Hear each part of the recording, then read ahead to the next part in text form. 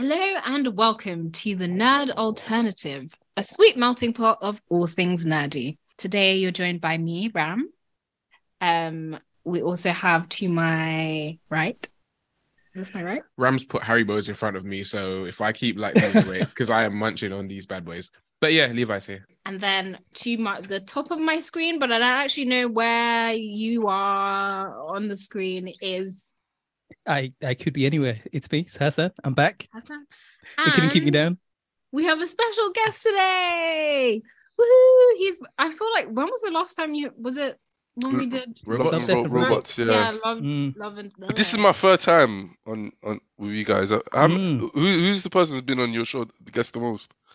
Wait, probably Josh. It's gonna be Josh, I think. Yeah. How many episodes has he done? I think 5. Fucking hell, man. Yeah, so you've got 5 to mute. But he's more like a part-time member. Yeah. Fair. Yeah, so I guess you can say that I can hold a guest. Yeah. This is gonna be burning. I'll tell her. Our number one guest. The Manny, the myth, the legend. Thank you for having me, guys. Excited. Did you say the Manny, the myth, the legend? Mm-hmm. Excellent. I like that. I've missed you a lot, you know. I've missed your fans too. I've missed your fans, man. Fucking hell. Today we have a special episode. We, true to our sweet melting pot of all things nerdy, we are stepping outside of the mediums that we usually cover, and today we're going to talk about a piece of theatre. We're going to talk about For Black Boys Who Have Considered Suicide When the Hue Gets Too Heavy, which is a very heavy title, so we're probably going to refer to it as For Black Boys throughout the rest of the episode, but that is the full title in its full glory. Before we get into the episode, we're just going to briefly talk about some news. It's not really news, we're just going to talk about the Games Awards, so that all you nerds who are not prepared for us to move into some random rabbit hole about theatre could get some of your nerdy fix. 20 minutes of content. So. Honestly, let's ease people into today's episode, because the topic is quite serious, and it is something that people need to It is one of those books, but I definitely say read the book. If it comes back into theatre, get yourself a ticket. Absolutely. But it's a lot. It is. I'm quite curious to know how your experience was reading it, Hassan. But Game Awards, I guess. Game Awards 2022. I'm gonna let Hassan lead on this one. So another year has come past, and Jeff Keighley's love of Kojima has come back in full force. He's turned up. He brought Kojima again. It's adorable. I love it. But yeah, it was. Did you guys watch it? Did you actually see it on the night? No, I watched clips of the things that I cared about. Okay. Yeah, highlights. I couldn't even tell you a single thing that happened. So everything you're about to tell me, it'll be a surprise. Oh, you're in for a treat. This, it was E3 has there's games and all that kind of fun stuff, but what we really turn up for is the cringe. There was so much cringy shit. Awkward presentations. It was buck wild. I've never seen a Game Awards where it felt like a hostage situation. The whole award show felt like we, the audience, were the hostages of whatever was happening. They all feel like that, except for, I guess, I feel like some Japanese developers, they bring the energy sometimes. But in these game shows, a lot of these guys, it is proper is this a stakeholders meeting? Or, I mean, it kind of is, but you get that a lot of these guys. That's how a lot of them started. They were trade shows. And then they kind of had to bring people in to keep them liquid. What could you do to spice up the awards? No, I love it. This is exactly the kind of nonsense I'm here for. But you're not a typically normal person, so I'm asking for the general public. Listen here, Manny. You're right, but don't be right so loud. I mean that as a compliment. No, I feel like they need to make it a music award show. It needs to be fun. But music has you can perform music. Okay, but music you could do but the Oscars are still kind of entertaining. They have their little skits and jokes and stuff that are not awkward. Do that. if I'm honest, I don't think award shows are for consumers. Like they're really not. Like there should be a delineation between like reveals and award show stuff. I really think the award shows should be to the industry and the industry personnel and kind of make it less voyeuristic and just kind of about what they've done and kind of the accolades that they deserve. I think that would be the best way to do it, because for us, the casual consumer, watching 3 hours of people shaking each other's hands and half of them you don't know their name, you don't know who they are, what they are, you're never going to see these people again. It doesn't really make sense to be something that we consume. But if they're going to do it that way, I think the best way to kind of keep it more engaging is to have some sort of audience engagement mechanism. And I don't really think they have anything like that at the moment. I think it's harder to do it for games because, for example, for music shows, they have performances in between. That's how you engage with music. With games, you engage with it by playing games or watching other people playing games. I don't know how they can incorporate something like that into gaming awards. And that even goes back to like what I wish like awards that do awards for like film and TV. I wish that they have like dialogue or monologue acting in between awards, just to give respect to the art that you're presenting and to the art that got you guys there. But I don't know how they could do that with gaming shows, make it relevant and fun. So they do like music, and they had like a couple of like musical interludes. A couple of them were pretty cool. They had music from God of War, and they had music from the new Diablo, which is out next year. What, like live performances, like orchestrated? So they had Hosier and one of the composer for God of War. They're doing the God of War stuff. They had, I don't know who the lady was. It's not my musical forte. Else. But yeah, doing the Diablo one, and it was big, and they had like orchestra backing, and it was like interesting enough to kind of keep you focused. But again, like a lot of it doesn't feel like something I should be watching. I just feel like kind of this weird pervert watching someone have their moment in the sun. You know what I mean? I still think they should do skits or something that, like, you know, when you have like certain jokes that, or like conversations within like fandoms about like games and stuff that makes it clear that they're kind of like not listening to what the audience are like, but they're like in touch with like how people have received the games and stuff. Maybe not skits is not the right word, but like something there that is like bridging the gap. I don't know. I do want to say shout out to Al Pacino, who turned up. Yeah, that was so funny. I was dying laughing because like my man turned up like everyone's granddad. Just like, is this a must? Is this the Mr. Chief? He was like, I don't play games, but my grandchildren do. And I was like, oh, that's very cute. Is there any award show that any of you guys are trying to watch? Because I personally, there's none. You asked about making them engaging. I'm like, I don't find any of them. Not nowadays, anyway. Yeah, I just don't care for them. If they give me an award, absolutely, I'll make all of you watch. I would watch. I think with the Game Awards, I just like to get upset because nothing I want. Actually, some things that won this year, I'm happy with, but it's never usually the case for me, to be honest. I kind of want to get my one big gripe out of the way up top before we talk about like the winners and that kind of stuff. They brought Yoshi P to the Game Awards after his racist nonsense. Is that the Final Fantasy guy? Yeah. After him talking about how he can't have representation in his game because it's going to be a medieval world with medieval people, and that's going to be so weird if you see anyone that's even a little bit brown. And like the balls of them to say that and have Ifrit, which is part of Islamic mythology.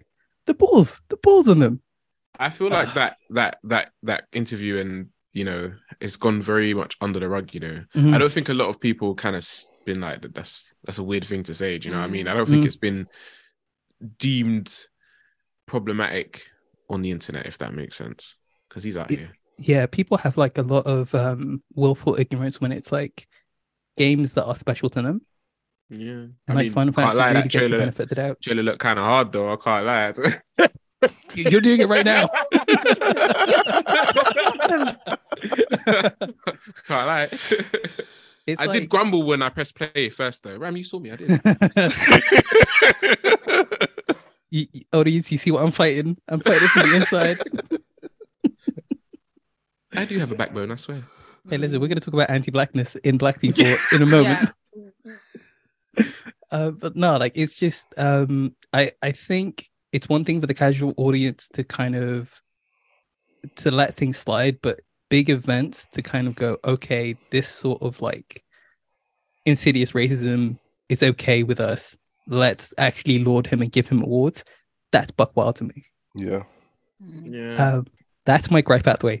Now we'll talk about some good stuff. There was a lot of like really cool games announced this year. You Manny, you played like a bunch of Hades, didn't you? No. Oh no, you I watched us play it. I did not play it. I'm sorry. It looks like a really fun game, to be fair. Oh, it's fantastic. Yeah, you played a lot of it, right? Mhm. Yeah. I think I put like 200 or something hours into it. Like, I my really God. enjoyed that game. Like I really, really did. They made like was it gods that he was finding the underworld? Like It's the Greek mythology, so like Hades and Thanatos, and you know, like all of the pantheon of Greek gods were there in some sort of way. yeah, they did their best to try to make them sexy. Because every time I jumped into this chat and she was playing it, they're like, these two people could get off at any moment. Oh my God. They made everyone unnecessarily hot for no reason. No good reason at all. Well, I'm not fair enough. complaining. Like- It's fine. I feel like that's the motive though with the Greek mythology. Like I don't think I've seen anything where they're not hot these days, but I don't know. There are like some which are like fat and kind of like chubby and like cherubim kind of ways. Some of them are just straight up gross, but like for the most part, yeah, they're meant to be like idyllic, aren't they? Yeah, idyllic's the right term. Did you see any trailers that you were like dead into early? Why? Yeah, I mean there was quite a lot. I'm planning to get back into Street Fighter, but Nice. I say that all the time. Every year. And that the trailer they released was quite it's quite black, wasn't it? There was a lot of black characters that they unveiled. Star Wars, the Star Wars sequel. I mean, Yes, that game I'm is so down. Yeah, I can't wait for that. And a lot of these games that they had trailers for they were slated for next year, right? So I don't know. It kind of got me excited seeing this year's done in a couple weeks. But yeah, no, a lot of I think this is actually the first time in a while that I've seen like trailers and been actually excited, even more so than like some like state of plays and stuff. But you know, Death Stranding 2. I'm not playing Royal Mail Sim again. I'm good. She was just thinking. It's so interesting. Like every time I see a trailer, I'm like, I need to experience this. And I downloaded Death Stranding on Game Pass, and then I deleted it. I didn't even open it. Didn't play it once. And I watched this trailer, and I'm probably gonna go and download it again. And we'll see this time. Maybe I'll open it. And Judas as well. Yes, yeah, Ken Levine's new game. So he's the guy behind BioShock. So if you love BioShock, next year you're going to be eating because Atomic Hearts is out as well, and that's like 1950s, 1960s, like Russia propaganda BioShock. That looks. But yeah, that's me. It was a pretty healthy batch of trailers and reveals and things. I was happy with it. I want to shout out like one other game because we did talk about Hades too. Earthblade. I'm not sure if you noticed, it's by the guys who developed Celeste. I'm so hyped. Like So say you good. completed Celeste. It's on my list of games to complete. You're not allowed. Shut up. Manny, you need to play Celeste first and foremost. You like platformers, right? So sell it to me. It's a platformer, tricky, super responsive, amazing story. Like the powers and like the abilities are super intuitive. Like the challenge loop gets harder and harder, but as you're getting better and better, it doesn't ever feel like you're getting bullied by the game. You're like, oh, I can do this. And when you do it, it feels amazing.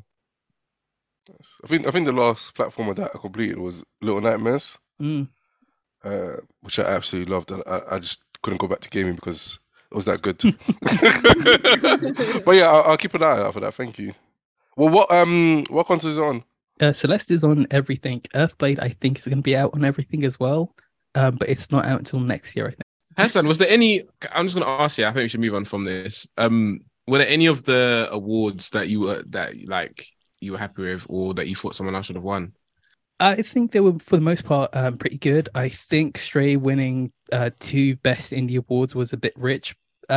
there was games like Vampire Survivor and Tunic and Citizen Sleeper that definitely should have eked out Stray. Stray's fantastic, but it's not game of the Stray year. is not fantastic. It is super fun. I really enjoy that. But again, it's not game of the year, like like indie game of the year, because like Vampire Survivor kicked off an entire subgenre in gaming.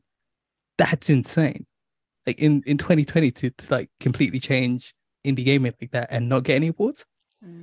What? Yeah, Stray felt like a meme game that like He was so mean about it, considering he said, what, Stray won? What? Because Ginger Cat goes meow meow. Keep in mind, we have a Ginger Cat. So, on behalf of Clementine, I was offended. You can say it again because I voted for Sifu in every category that Sifu came up in. I was very upset. I'm just gonna do a slow clap for your amazing joke. I If you wasn't don't know, even joking when I said it earlier. I was we like, put a picture of Clementine with a sad face as well because we'll make that for the thumbnail. yeah. Okay, cool. Moving into the deep and heavy. We might cry. We will probably laugh. Yeah, so for Black Boys. So for Black Boys is a Novu Riche production. It was commissioned initially by the New Diorama Theatre and co-commissioned by Boundless Theatre. Written by Ryan Calais Cameron. And yeah, the title, if you are already familiar with Tazaki Shange's For Colored Girls Who Have Considered Suicide, When the Rainbow Is Enough, we'll know that that's kind of some of the inspiration for the play. So that is it's a very interesting play. I would definitely recommend reading it. It's kind of more of a long poem, I would say. So each of the characters are named after a color of the rainbow, and they kind of talk about their experiences as Black women, kind of more so focused on like different elements of their life. So there's like one woman who talks about her experience of like being raped. They talk about motherhood, and all their stories kind of intersect. It's really beautiful. I've never gotten the chance to see it live, but I think it was written in like 1976, so that's probably why I haven't had the chance to actually see it. But yeah, when I was in drama school, that was like one of the pieces of like work that I was like, oh my god, there's like Black women who write stuff and like, or write stuff in a way that's not necessarily like writing in the way that like white people write, for example, or that there's not like a set kind of way that you need to write. It needs to be like Shakespeare. It was very like powerful to me to just read something that felt very, very much like when you listen to like oral storytelling, that's very popular in like the Black communities or like Black backgrounds in general. And I don't know, just the sense of poetry and like the way that it flowed. So yeah, I'd recommend reading that. But a lot of Black Boys is kind of, you can see a lot of the influences. It's a beautiful, heavy, nuanced love letter to the life, joys, and struggles of Black men from all walks of life. Yeah, Ryan Calais Cameron is amazing as well. He's been involved in a lot of other shows. So the one that I kind of knew him for was Queens of Sheba, which he co-wrote, which is about the experiences of, well, it's inspired by the 3 dark-skinned Black women who were not let into a club because of their appearances, and kind of reckons with some of like the themes and experiences of those women. And he's also an actor. He's currently working on the show Queenie as a guest writer. He does a lot of stuff. Definitely check him out and check out his work. I think he had a play on at Theatre Peckham recently, which was Human Nature. So yeah, definitely go see his work. The cast for both iterations of the show. So the show that we saw was at the Royal Court, which was the second run of the show. Manny, I don't know if that's also the show that you saw. Yeah. So that was a little bit different from the New Diorama performance, which had a bit less music in it. So I think the second run at the Royal Court was more choreographed. There was a bit more of a choreo poem vibe to it, which made it really unique, and I think it also made it a journey, I guess, because there were moments in it when I was crying like a baby, but there were also other moments where we were like dancing and like getting up, and I think like just having that balance of like so much joy but also so much pain made it such an experience. And I think for me it just reminded me of like when you have conversations as a Black person about difficult things in life, we're not always crying like we're not always like woe is me. Like sometimes, you know, you make a joke about things that are difficult, or you dance and sing, because we can't always just be down low. Anyway, I'm not going to keep talking that much, right? I just wanted to shout out the cast. So the cast for both runs were, I'm sorry if I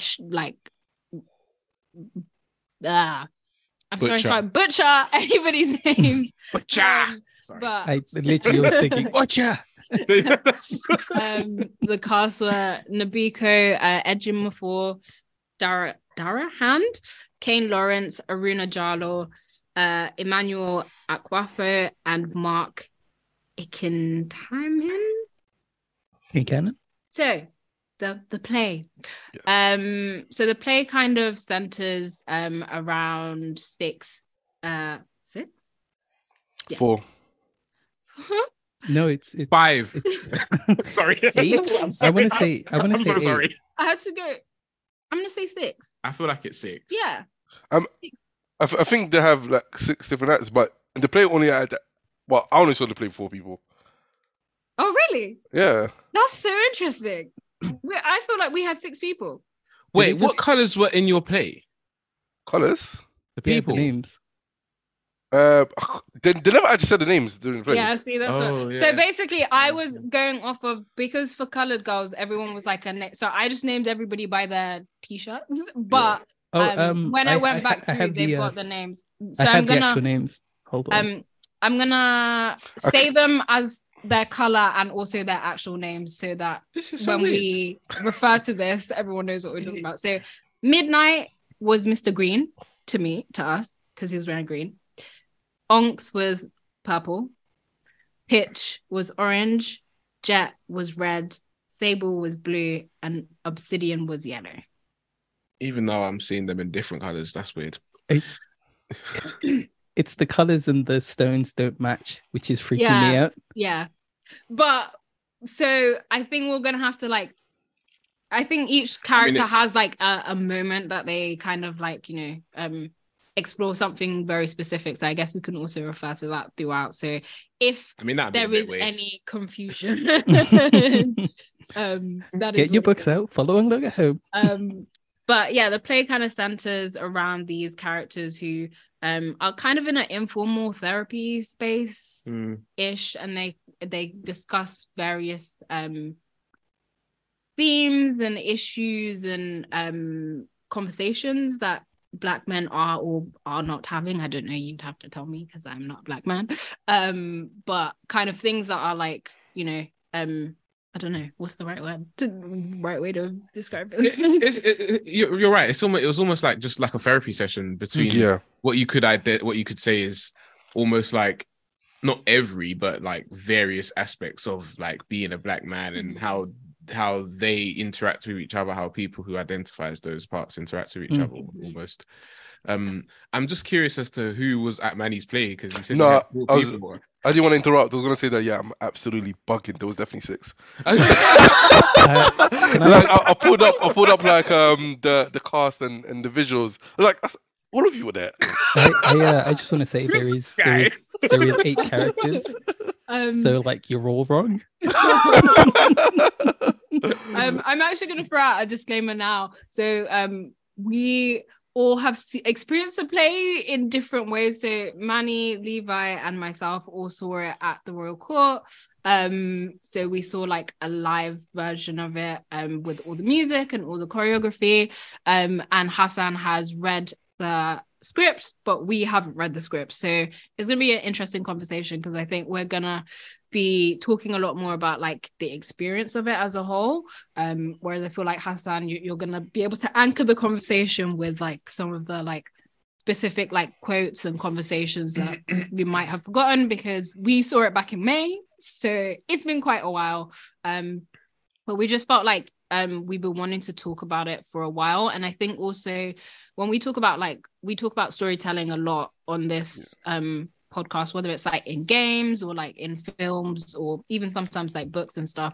But I think theatre is one thing that we haven't really touched on that much. And I think theatre as a medium brings like a very different feel. Like there's things in this play that were done that I don't think you could experience in another way. Like I don't think you could have it as a film, but I don't think it would bring the same feeling, or the conversation would carry the same, because we also talk about films that should have been plays a lot on this podcast too. And I think this is a play that should have been a play.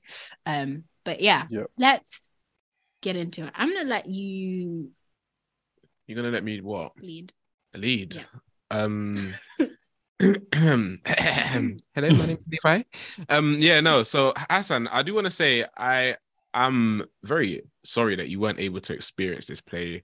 I'm sure that, you know, reading it, this is just kind of thinking back to like the script or what we heard. I feel like this is something that you could read and still take away from it, but it was definitely an experience and a vibe that kind of sat with me, even to the point of like, if I go and watch a trailer for it now or watch an interview, it almost puts my brain in that kind of space, or it kind of evokes a feeling of when I was there.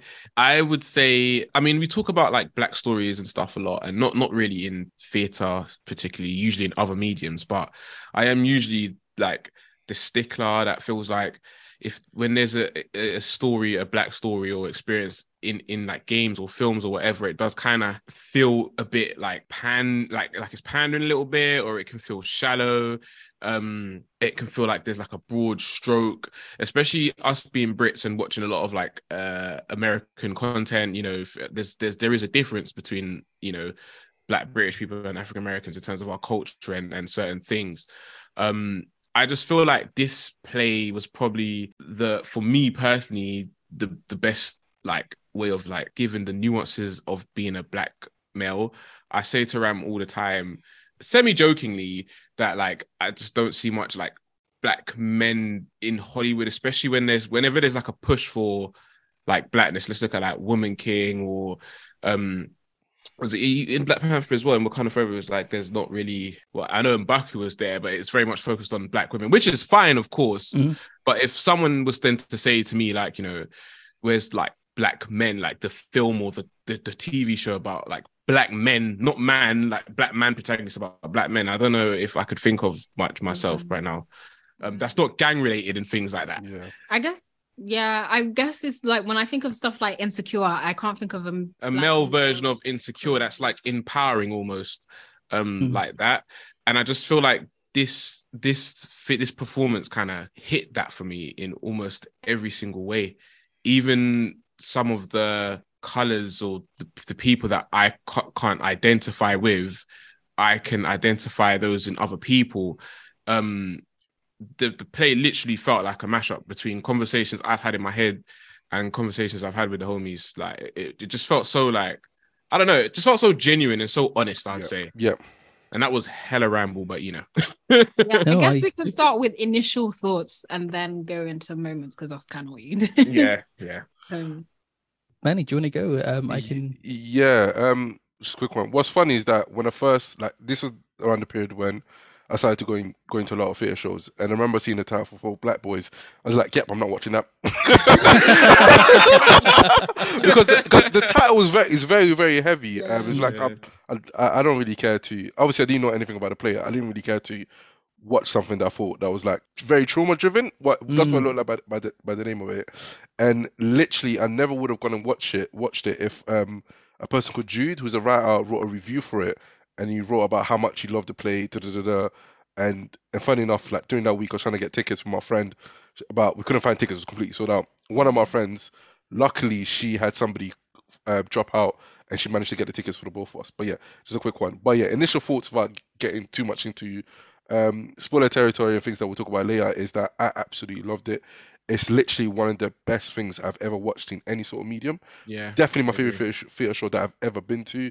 And just touching on what Levi said, it was a very, very honest piece of work. And yeah, we don't really get enough. Well, I don't believe I've watched enough TV or film or even theatre show that's very honest in regards to how black men feel about themselves and about each other and about the environment they're in, without it being very cliche or very something that we see all the time, like again, like gang related violence, anger, or the perception of what being a man is meant to be. I felt like this is very, very honest. And I went on the day where they did the cast members and the writer did a talk at the end of it, and even that talk was very emotional because they spoke about how difficult it is for them to put out that sort of performance. And when they were talking about doing more tours, there was like, yes, we would love to do more tours, but we need to think about the mental health of each of these actors because they're putting a lot of themselves on the stage, and you can see that.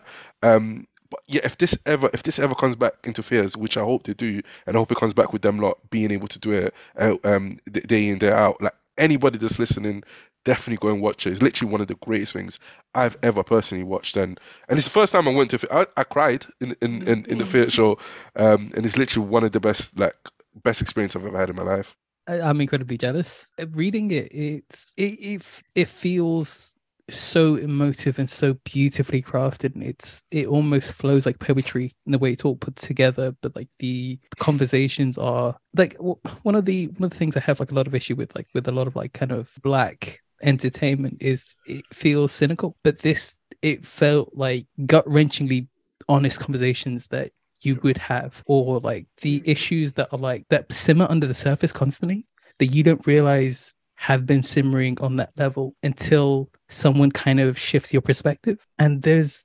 the interplay between the characters that kind of have like that feeling of like, you know, when you're in a group of people and you're seeing every facet of like typical black men, black specifically British men as well. Like you don't get this kind of insight into like just talking to normal black British dudes in like any kind of medium or like any kind of book really, like that I've seen done to this level. I definitely felt some sort of way when I read it the first time, and it took me like an hour just to kind of like read through it, but like I instantly read it again. It is beautifully crafted.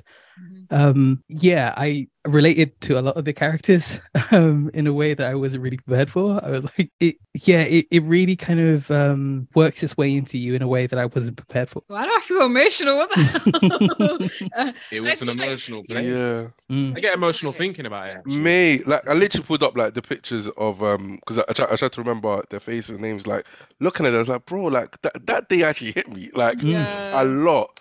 But yeah, sorry. I think it's the best thing I've ever seen as well. And even not being like a black man, obviously, it's like I guess there's like loads of crossover between like the black female and the black male experience and stuff. So there were like things that I could obviously relate to it. But I think what made it so like it just made me think of like the male people in my life and like those who I can see have not been able to have some of the conversations that were in the play that I think like I would have loved to take and like have brought them to see the play and maybe seen if that would have like opened them up. But at the same time, it was also like some of the conversations that I've had like with my little brother. And like I think a lot about like, don't ask me why I think about this. Just sometimes when I have conversations with my brother, I think about the things that he talks about with his friends. Because sometimes Don't do that. No, because sometimes I just think like, I don't know, he asked me certain things and I'm just like, I feel like there's like a gap or something and I don't know how to reach, like, I don't know how to cross it because I'm not like, obviously he's looking at me as his sister, but also I'm a woman and there's like things that he's probably going to experience that I just won't, I can wrap my head around it like in terms of like, I don't know, like theme wise, but in terms of experience, there's not really that much that I can say. So I think that's what was so great about it. And also just seeing, because we get this with like black women as well, but just seeing so many different types of black men, not just one, and seeing also how they interact with each other and that they're not always agreeing with one another. There's like loads of moments where there's like some tension or there's some like disagreements, but at the end of it, there's like this, I don't know, just brotherhood. It was just a great experience. And also just being in the theater as well, like, so I guess we can dive into this a little bit, but obviously I'm the theater person in the on the podcast and stuff, and like I always have this like weird relationship with theater where I still sometimes feel very much like an outsider or like I'm in a medium that's not supposed to be, like I'm kind of forcing it a little bit, and And I think like when we've gone and seen like other theatre shows that are by Black like creatives and stuff, like for example when we went to go see Misty, and there was just like the whole front row, which is like the most expensive seats and stuff, was just white people, and it was so weird to me because I was just like, I don't like, it almost felt a bit voyeuristic. I felt a bit weird, like we're having these like conversations that we have in the Black community, and all of a sudden it's like on stage for like people in an institute that is very, very white. Like I think film is now a lot more like accessible, and theatre is getting there, but it's still quite a like white space.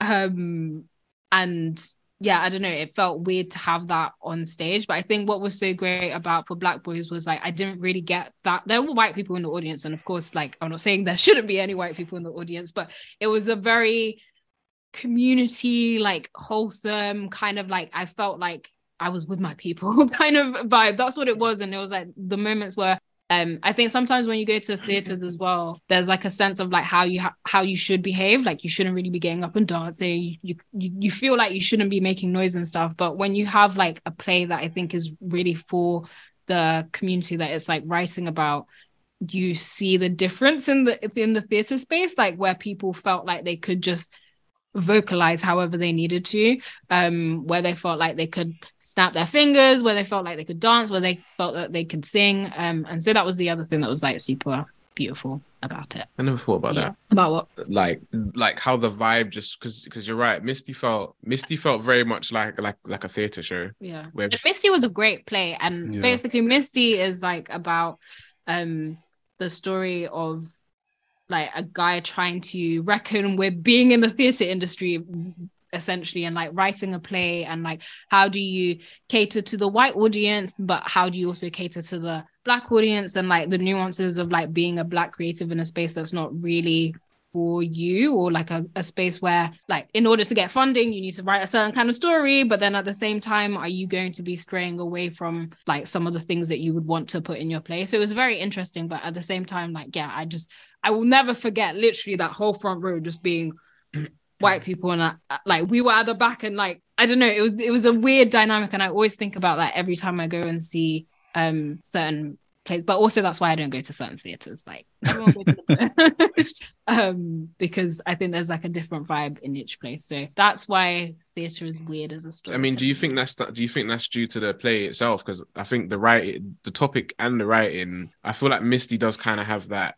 I don't know what the word term is, like white intrigue or whatever. Do you think that was kind of, because I mean, as a white person, if I read the title of this play, I not that I would like be like but I don't know, I'm not white, what the hell, but but I don't know, I do feel like this play definitely, like you said, there was definitely a vibe to it where it felt like it just didn't feel like it was designed for Black boys, like it was a story and a message to tell, and anyone else you can pick up and take away from it is fine, but it definitely felt like it felt cultured, even down to the soundtrack I was listening to earlier. It's vibe.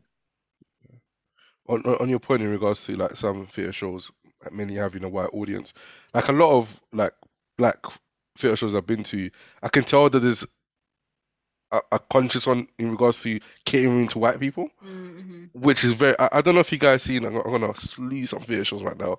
Did you guys go and watch Black Love by any chance? No. Well. Please don't, if it ever comes back. Like the title is Black Glove. Yeah, I was gonna say, see what you said about Black Boys earlier. Black Love is giving me that. Right now. I was seeing it, and then I was like, I don't think I can go watch this. Oh, bro, like yeah, like it's okay. I don't care if I'm cussing it, but it's, bro, don't ever watch it. It was about the show's called Black Glove, but was mostly about interracial relationships, and also the conversation in regards to how Black women are treated by Black men in regards to desires was so shallow. Like it just felt like these are the type of conversations that you see a tweet about. It didn't necessarily go into any sort of nuance. in regards to as to why it is an issue and what the problems from it, what problems arise from it. It was just such a shallow conversation. It's like, you're dating a white woman, I dislike you. Out of nowhere, the main character said, "Oh, this is why I don't date black women." Out of nowhere, you throughout none of the show, you ever spoke about why you're dating the white babes or why you particularly chose this white babes over anyone else. That just anger just came out of nowhere. But yeah, don't ever watch that show. Did it fade to black after he said that?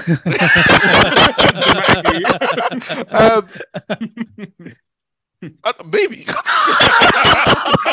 Like, maybe the one thing about Black Clover, the song selections was slapping. I can't lie, the song selection was slapping. But yeah, never watching that show again. This is what I was talking about, like the kind of the cynical thing where like there's a lot of black stories to be sold to white people that we see, and it really comes off as disingenuous. Like it doesn't feel like you're taking my story as a black person with any sort of respect or weight when you're packaging it in a way that's like fast food almost. There's no nourishing information you're giving. There's no nuance you're giving. There's no depth to any of the pieces or any of the reasons why we are how we are.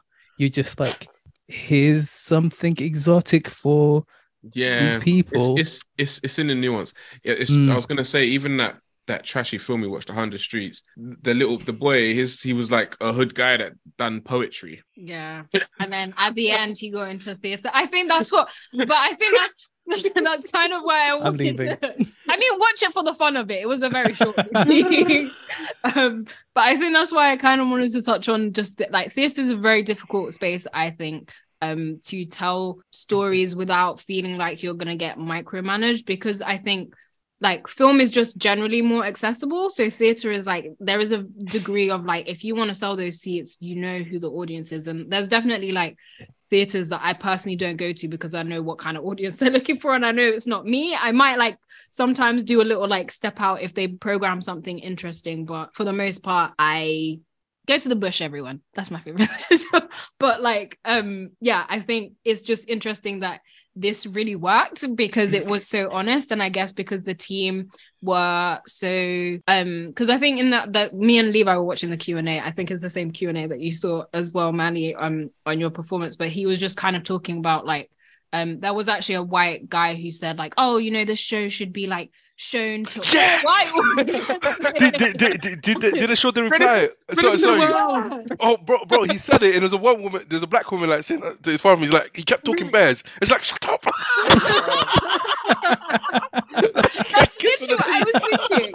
That's what I was thinking. But their like answer to that was like, well, this play isn't really for that kind of audience, and like, if obviously, you know, like everyone is a human being, so you know, you'd probably be a really weird person if you couldn't watch a story and find something that you could relate to on a very human level. So I think, you know, this play is for everyone in that sense, but it's not really it's not to teach people. It's not to be like that's not the vibe of the that's not that. So I think it's just so interesting to me that it worked so amazingly well and did something really magical in a space that I think is generally quite, I'm not going to say it's hostile. I love theatre. This is not to say that I hate it or anything, but it is definitely a space that I think is just quite difficult to maneuver. And people are doing it. They're doing the work. I'm not saying that this is the only play that has done it, but I think that is like what made it so magical, was that it just, it did everything that it needed to do. And it didn't have that weird, like, oh, need to cater to this white audience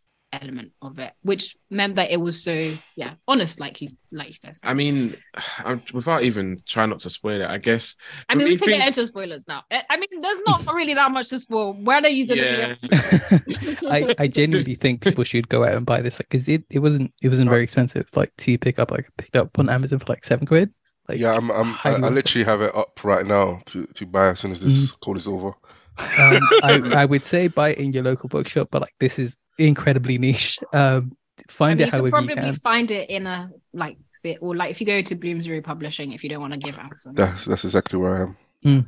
For me, a lot of the times, like anything, like has to stick the landing, and you, like what you take away, what you feel like the overarching theme is. And I think what I really enjoyed about this was, you know, is all these different kind of mindsets, and you almost kind of think because whenever you're watching anything, you fall into that thing of like, who is the writer going to tell you is right, or who do you think is right, or who's gonna what's the narrative, how is this gonna pan out? And it kind of just didn't do that in this play. Like it kind of the way it ended of them just kind of like literally just playing with each other essentially, and just like that black boy joy of the guy, was it the guy dancing by himself, and then they're all around him, and it to me it just felt like, you know, all of these different ideologies or different like parts of like a black boy's life kind of all coming together. And it's like, you know, it doesn't matter what you think, because, you know, there's some guy that agreed with Mr. Purple Man, them guy. I can just imagine it in my head. Like, you know what I mean? I know that person. Like, like, I know what, like, you know what I mean? But then, like, at the end, it's kind of like what keeps us as black men up and strong as each other, almost. You know what I mean? And that as kind of like the bow on the end of it, it was just like chef's kiss. I legit think I'm gonna cry in this episode. But I guess we've kind of talked about the wider things around the play, but it would be good to get into the actual like standout moments, or particular bits. Like each character basically had their like character arc, almost not character arc, but their defining thing that kind of reflected on various different themes. So there was stuff about like being gay, black sexuality, being pro-black and what that means, how you use or do not use the N-word, abuse, fatherhood, all that kind of stuff. I don't know if anyone has like a favorite moment or a favorite character. I don't know. I have I don't think this is my favorite moment, but it's like one of the most outstanding ones was when they're talking about black dads. And obviously there's 6 of them, and in one scene, I know they mentioned black dads, and the 4 guys that didn't have the dads in their lives turn their back, and then let the room shine for the 2 guys that had the dads in their life. And obviously we didn't get the narrative or speak about how people that didn't grow up with a dad in their life feel, because we get the narrative all the time within black people. Black dads are never there, so on and so forth. So I really appreciated the fact that we got the narrative of how black boys or black men are affected by their fathers that are actually there. And it's not always just because your father's there doesn't mean that everything's all good, obviously. And the 2 guys that I think it was Mr. Purple and it was Mr. Purple. Yellow? And, no, Yellow. Yellow. And for Hassan, that's Midnight and Obsidian. Yeah, and both of them had their fathers. Oh no, it was it's Jet and Onyx. Jet and Onyx. Sorry. Yeah, both of them had their fathers in their lives, but they're both been impacted by them very, very differently. And I really liked how they approached that conversation, and how they left out the conversation about not having black fathers in your life, and that affects you, because we hear it all the time. We see it all the time in media. And I'm glad they didn't, I don't want to say waste time, because I feel that's a bit disrespectful, but they didn't dwell on that, because we've seen it so many times, and it's been done well in other mediums, and it hasn't been done well in other mediums. But I just like the fact that they focus on that a bit more. Yeah, and I think it also was like great to see, because I think what you just said about like just because the dad is there doesn't mean that it's always good, because I think that's also a conversation that generally tends to be missing sometimes, of like, what about dads who are there and are just kind of more disruptive, where you have like a toxic relationship, and like what does that look like, especially between men. And I think you could see it in how Mr. Purple dealt with like confrontation and even like other men and stuff. I mean, it's kind of hard to pick, because most of the characters, all of their sort of for lack of a better, like their trauma backstories were all quite moving, to be honest. I like the fact that the play focuses on like almost like the origins of our behaviors, if you get what I'm saying, as opposed to how they affect people today. Like we see that in day to day. And I feel like I don't want to say any names for Hassan to correct me. You can say the color, and then I'm Go on.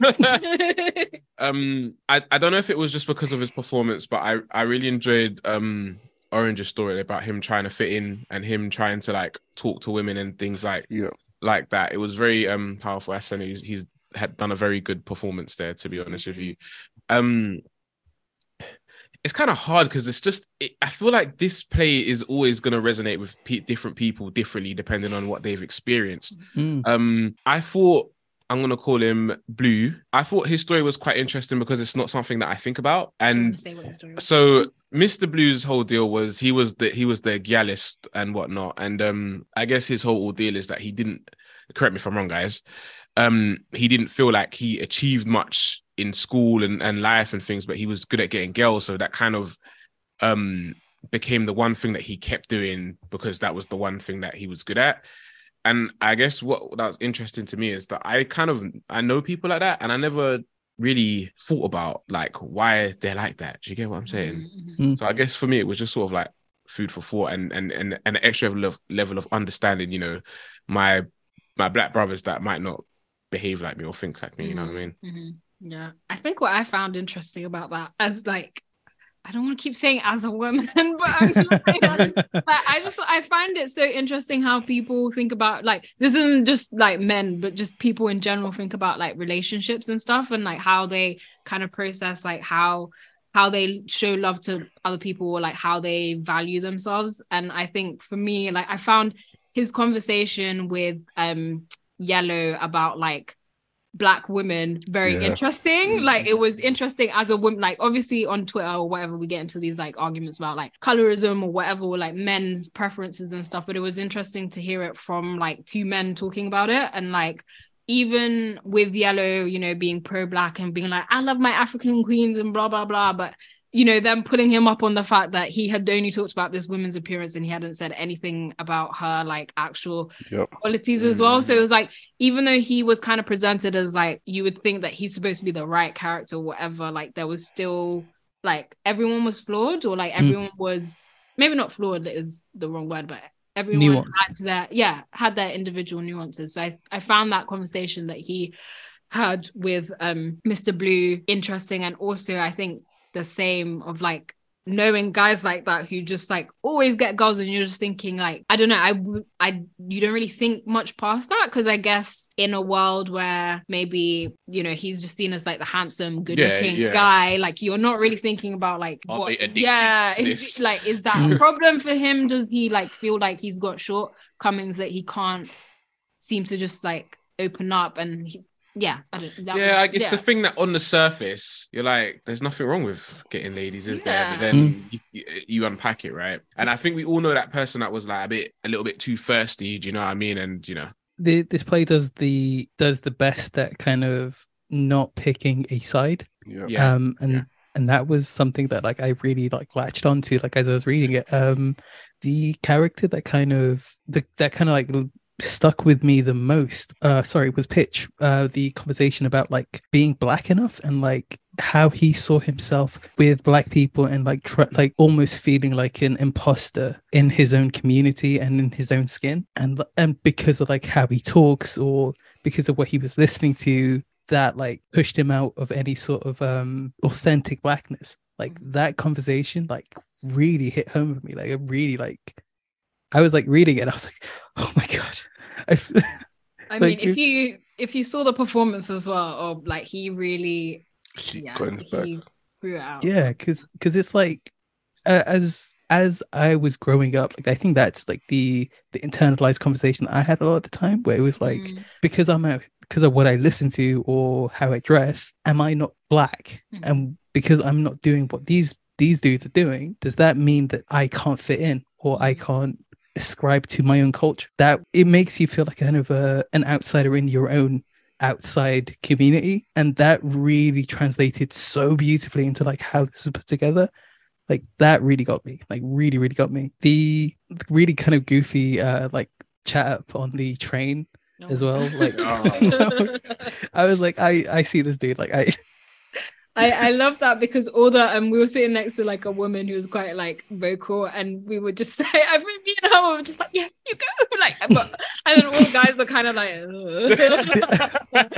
was just that was really hilarious. Just like, yeah, it was just like, you just go anyway, I can't call it my favorite moment, but the part where I was crying like a baby, and I think everyone was crying like a baby, and this is probably like one of the heaviest parts of the show, and I don't know why I feel like I could cry right now, but was Mr. Green's revelation of him being sexually abused as a child. And those conversations are always tough in any medium. Like in For Colored Girls, there's like a character who is raped, and that is really difficult. And that's one of the reasons you should never watch the Tyler Perry version, because that was not handled very well.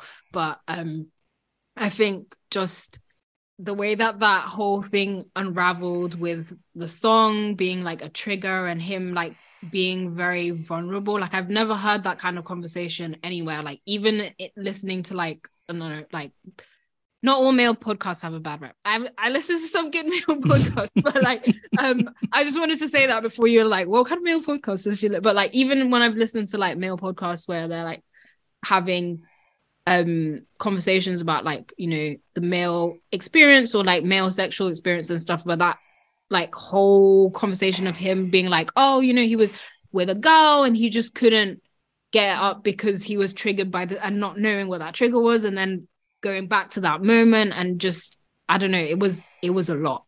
It was a lot, but it was very well I don't know, it felt very realistic. Yeah. I would say. And I think that's why it probably touched a lot of people in the audience. Because I think there's a lot of women who also can like relate to that story directly, but we get to see a lot of women talking about that, and we get to see a lot of portrayals of what that's like. You know, when I think of like I May Destroy You and other things like that, but I've literally never, I couldn't name one like piece of work that reflects on this like it did there. And I think it takes me back to like things like I remember watching like a Lil Wayne video when he was talking about how he lost his virginity when he was like 11 or something like that, and I was like and I always felt really weird about that. And I've heard like loads of other rappers or boys say stuff like, oh yeah, I lost my virginity when I was 12 and stuff, and like for me I've always been like, oh, that's weird. But if you're talking about it like this, I can only take your word for it as like, okay, then it must have been fine. But in my head, I've always been like, well, there's something wrong there. And I just like, it's not a comfortable conversation to broach. So I thought, yeah, just having that out there, like I think for people who have experienced that and maybe have never been able to talk about it, I think that might have been a really validating moment for them. I don't know, I can't really speak on that, but yeah, I think that was my, like, I think about that a lot. Yeah, I don't know about you guys. I mean, honest. No, Yeah. you can't. Yeah, I was going to say it was incredibly difficult to read. There's something like very, very true in how it's written. Like it feels like it's less of a narrative as like less of a narrative and more of like a you've been let in to someone who's letting their walls down. And like there's very few moments where I've read and I've felt like the author is so like kind of like naked in front of you. Like it was like it could have so easily been like hammed up or like made into like a ridiculous kind of caricature of a man who's like being emotional, and it really wasn't. It was it's like I'm like feeling it like kind of like when I read it at the time. Oh my god, the thing that like hurt me the worst and like kind of hurt me the most reading that was the parent talk, like when he talks to the parent and the parent's like, we can't get another babysitter. Like that was the thing that they had the issue with in that situation. I felt my stomach drop out of like at the bottom of me, like reading that's awful. Yeah, I don't think we got that part in the play, unless I'm mistaken. With the parent. Yeah, the babysitter. Yeah, I don't think that doesn't strike a, I don't remember that. Oh, go and read it. So in the play, he confronts his parent and he goes to speak to her, and how he approaches her, and it's like this really tentative and terrifying. Like, I think there's something wrong, and the mum making excuses of, oh, we can't find another babysitter. I can't afford to like. They're watching you for free, and it's fine if they bring like their friend. Don't worry so much. You'll be fine. It's in your head.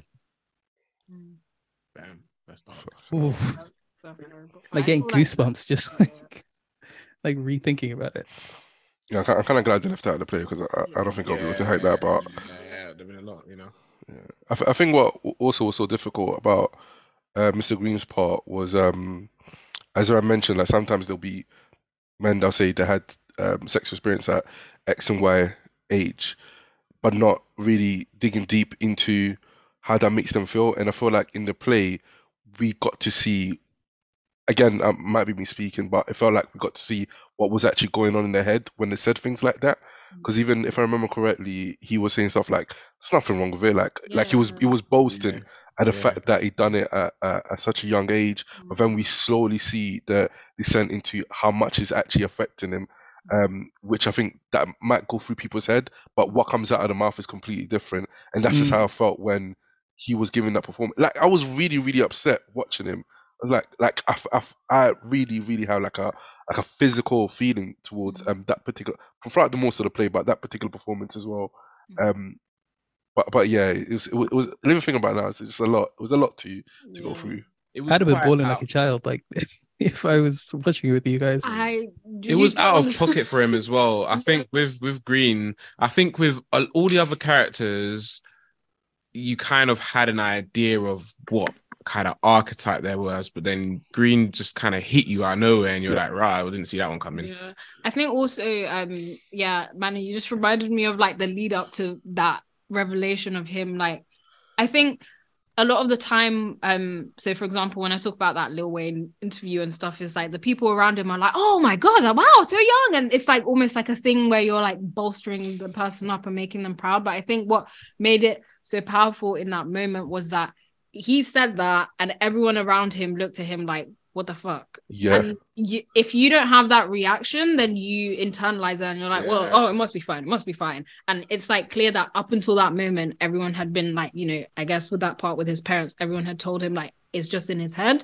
And that was the first time where I guess people around him were validating the fact that that was messed up. And he was maybe able to like reflect on it. Yeah. But that slow leading, it was out of nowhere because I was like, I was crying for like I don't know what happened after that part until we got to a happy part. I was shaking. Yeah. Can I just say as well, because I haven't really spoken about him, but Mr. Red as well.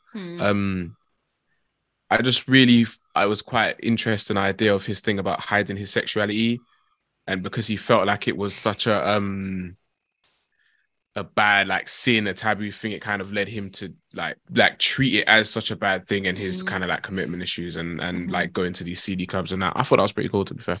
I think what was interesting about that as well for me was that it wasn't interesting, it was almost painful actually. There wasn't really any closure. Like it's not like he came out in the play or anything, and it was just kind of I guess reckoning with like when you think of Blackness and then like also anti-gayness and how those two things clash a lot in the Black community. I think that was like, I don't know how to phrase this. It was quite honest, I guess, for him to still have that shame, which is horrible that he felt like that. But I feel like they didn't really gloss over that difficult part of the conversation. Like it's not like it resolved. Like he just, I mean, he was quite level-headed throughout the play, I feel like, and it almost felt like that was the dark side of him, and then he just goes back to being the level-headed guy almost, Back to Ram saying about Mr. Red, I don't feel like I didn't have any closure. I don't feel like any of the characters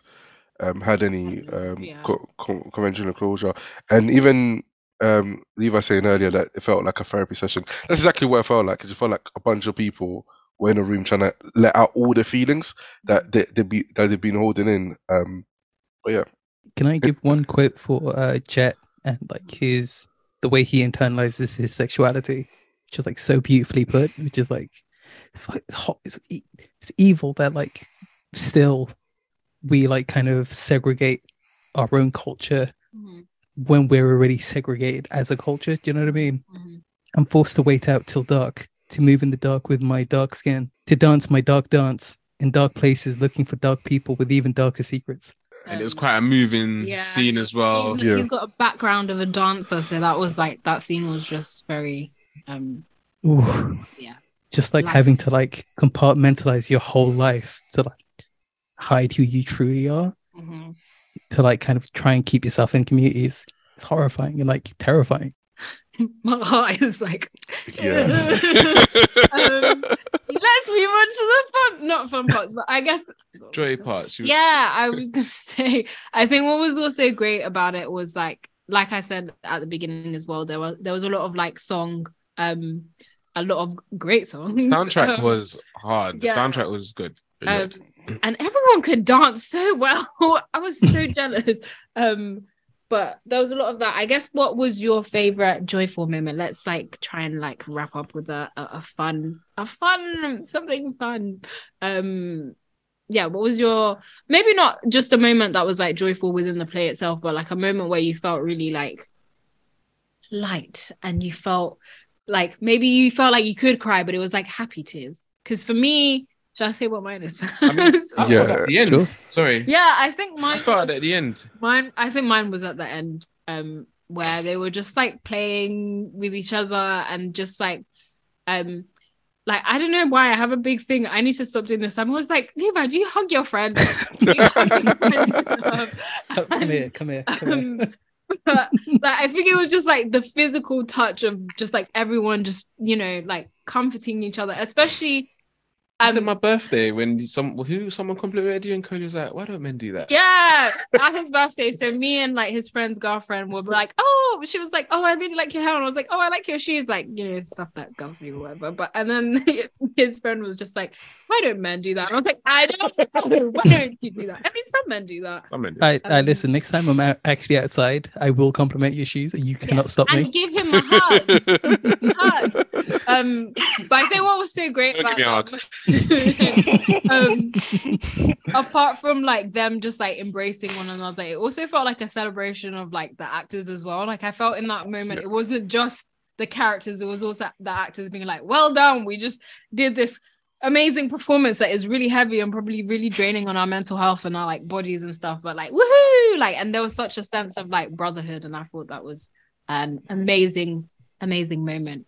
There was another moment, but I can't remember what it is, so I'll go next then. I think my favorite moments are the moments where they tease each other and make each other laugh and like pull each other up. Like there's like interspersed throughout like each of their stories, there's moments where like of like really beautiful levity, like where they just when Pitch is talking about like the girl on the train and they're like, and he's like, oh, I had a fling. They're like, sorry, brother, 1990, like 1998, cool, and they want their word back. Like that's just really lovely, like moments, like in these like very vulnerable like situations. It's just chef kiss. Without it, I don't know if I could survive to the end. Yeah, I think it would have been a very long play. Yeah, the comedic breaks were really important. Otherwise, I would have been broken. I think the only other thing that, apart from what Ram already covered, is the music. And I particularly remember Routine Check coming on, and I hadn't heard it in a while. I was vibes in, and the person I went with never heard of that song in her life. Confused, but yeah, I was vibes in with the music. There's like quite a few songs that I really enjoyed. It was very I don't want to say age appropriate, but I feel like the songs weren't old. It was like you grew up listening to almost all of these songs. Yeah. No, I think it was the end for me. It felt like it just felt like almost. It just felt like we should support and uplift our brothers and listen to each other. I think the conversations, I've said this already, but they echo a lot of conversations I've had when I was younger. You know, I grew up in a hood and I've had loads of conversations with people that are like better than me and better than me. Do you know what I mean? And on paper, it might be like, you know, you wouldn't even want to be around this person, but it's like that kind of sense of camaraderie you have, that it's like, cool, we have a shared experience, you know, we're in this kind of struggle together, and no matter what little arguments or whatever you have along the way, you kind of all spud each other and that's, you know, your homies. And I feel like that's how the film when watching him dancing and them all supporting him made me want to call the homies and just say, yo, well, you guys, man. No hug. Yeah, there's so much more that can be discussed, but I feel like we are, you know, we have limited time and stuff. I guess, are there any other last thoughts. I remembered all of a sudden, like, we didn't go over stuff like them talking about their experience of being like stopped and searched by the police, conversations about like the N-word and all that kind of stuff. But there's a lot. There's a lot. Yeah. There is. Yeah. But yeah, any last thoughts that you want to bring up? I would just like to see more nuanced Black experiences, to be fair. Whether it's about young girls, old African uncles, whatever. If you give me like a honest and nuanced view on all forms of like, our Black lives, it helps us all better understand each other. Like Hassan said about us kind of already fragmenting our community that's already being targeted by powers that be or whatever have you. It's always good to understand the people that you're in it together with, essentially. So I guess I just want to see more honestly written things. It's nice that it was a Black man that wrote this play about Black boys. I wouldn't have been surprised if, for example, a Black woman wrote this play. Like, do you kind of get what I'm saying? Yeah, I would have. I wouldn't, because that's some experiences that I don't think but I think that's what was so beautiful about it, though, because it was like I would like I have this whole thing about like I really want there to be some like Black Disney princess. I know that sounds really shallow, but like I just don't think I see enough like me stuff for Black boys. But no, sorry. Let me rephrase that. I don't mean I mean as in a Black. I wouldn't be surprised if there was a Black play about Black boys written by a Black woman. Not this particular play. Sorry, I just realized what I said. Yeah, because I was like, there's some things that I would not have thought of. So I just want some more like non-pandery, almost objective view of things, in it. There doesn't always have to be a overarching narrative that has some form of hero's journey. Sometimes it can just be an experience, and well, I kind of enjoyed it. Just more honestly, I would say. I think that's the best way for me personally to describe it. It just felt honest in the interaction that they had, and that's what I appreciate. I definitely really vibe with the ending not being everything tied up like narratively. Yep. I definitely want to see like more stories where the framework isn't a complete circle. Like when you leave things open to think about and to talk about and to like enjoy more in your own head, and like having these stories be not parables but people, because people aren't ending the moment they stop talking. Do you know what I mean? Like that really nailed it home for me, where it was like their stories aren't over. They're still continuing to live in this world, and they're still continuing to struggle with the struggles they have, specifically to how they see themselves and how they see Blackness. And I think that's really beautiful. And I want to see more things where it's not about finishing, it's about living. That's what I want to see. I don't know why I left myself to last. Yeah, I guess similar to basically everything you guys said. I would like to see more of this, please. I would like to see it on TV. But particularly, I don't know about that. Not this on TV. No, not this particularly. But I would like to see Insecure. But like, like male. I want to see something that's like not. I mean, this wasn't all lighthearted, but like, one of the things about Insecure that I just really love is like it's just Black people, like Black women, just living their lives, going through things. And I would like to see more. Like, obviously, there's like great male characters, but it is more of a like it is a show written by a woman. Also for women, so I guess I would like to see more of that on TV, because I don't. Idris, this is what your next project needs to be. Yeah, I don't know what you were doing with 100 Streets. This is what your next project. I've got a working title. We call it Him Secure. Then we hold on to the other fans. But yeah, I would like to see more of that, and I think just general. Like, I think it's important, like you said, for us to be able to understand each other by having more stories that are very specific to like, specific groups and stuff. And I think the more of that we have, the easier it is for us to have conversations and like be willing to have uncomfortable conversations at times, and know that it's fine if, we're not we don't all have to be the same Mm. type of Black person. We can all still uphold each other and stuff. So yeah, and also I would just like to see more of this in theatre in general, because Yep.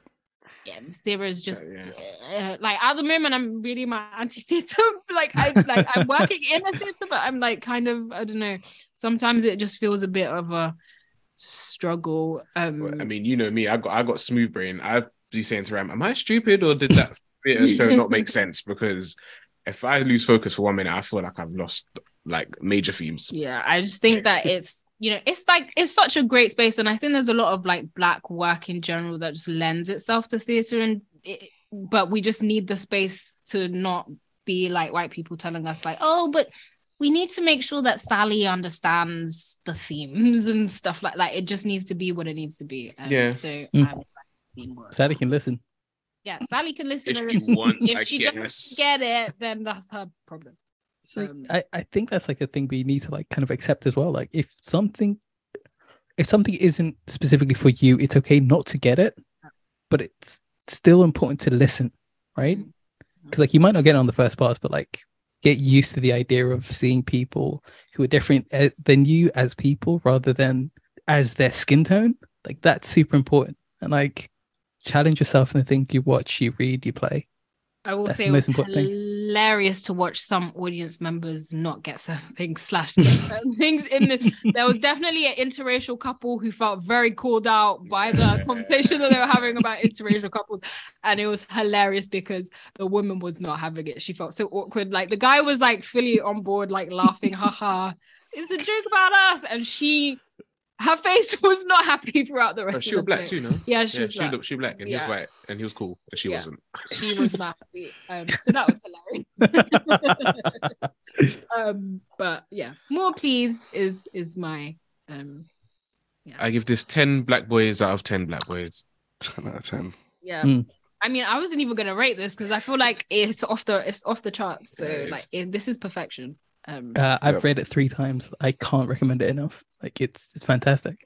Beautiful. Well, that is for black boys who have considered suicide when the hue gets too heavy. That's the second time I'm saying the full title because it's a lot. It's a long title. But yeah, definitely see it, read it. I mean, don't see it because you can't see it, but if you get the chance to see it.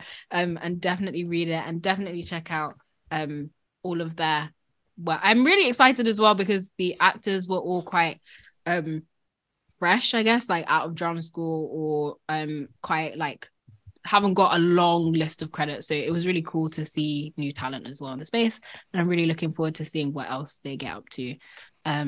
But there's someone else. Hassan, can you do this? Sure, yeah. You can find us at the Nerd Alternative without the E on Twitter. You can find us at the Nerd Alternative with the E on Instagram, Reddit, TikTok, Hive, YouTube, pretty much every social media platform we're on. You can watch some of our video content on YouTube and some gameplay stuff on TikTok too. Yeah. Please give us a rate, review, a like. You can listen to us on any major podcast platform too. And that is us. That's an episode. Manny, where can we find you? Oh, sorry. Ignorant Dema everywhere on Medium, Instagram, TikTok, Twitter. Yeah. Post Credit Scene podcast. Yeah, I guess that's where you can find me. Yeah, you got that new podcast as well. Like I listened to a couple episodes. It's so Cheers, good. cheers, It's cheers. so good. Cheers. I'm gonna throw up all the links on the episode anyway, so don't worry. I got you. See you later, guys. Bye. Peace.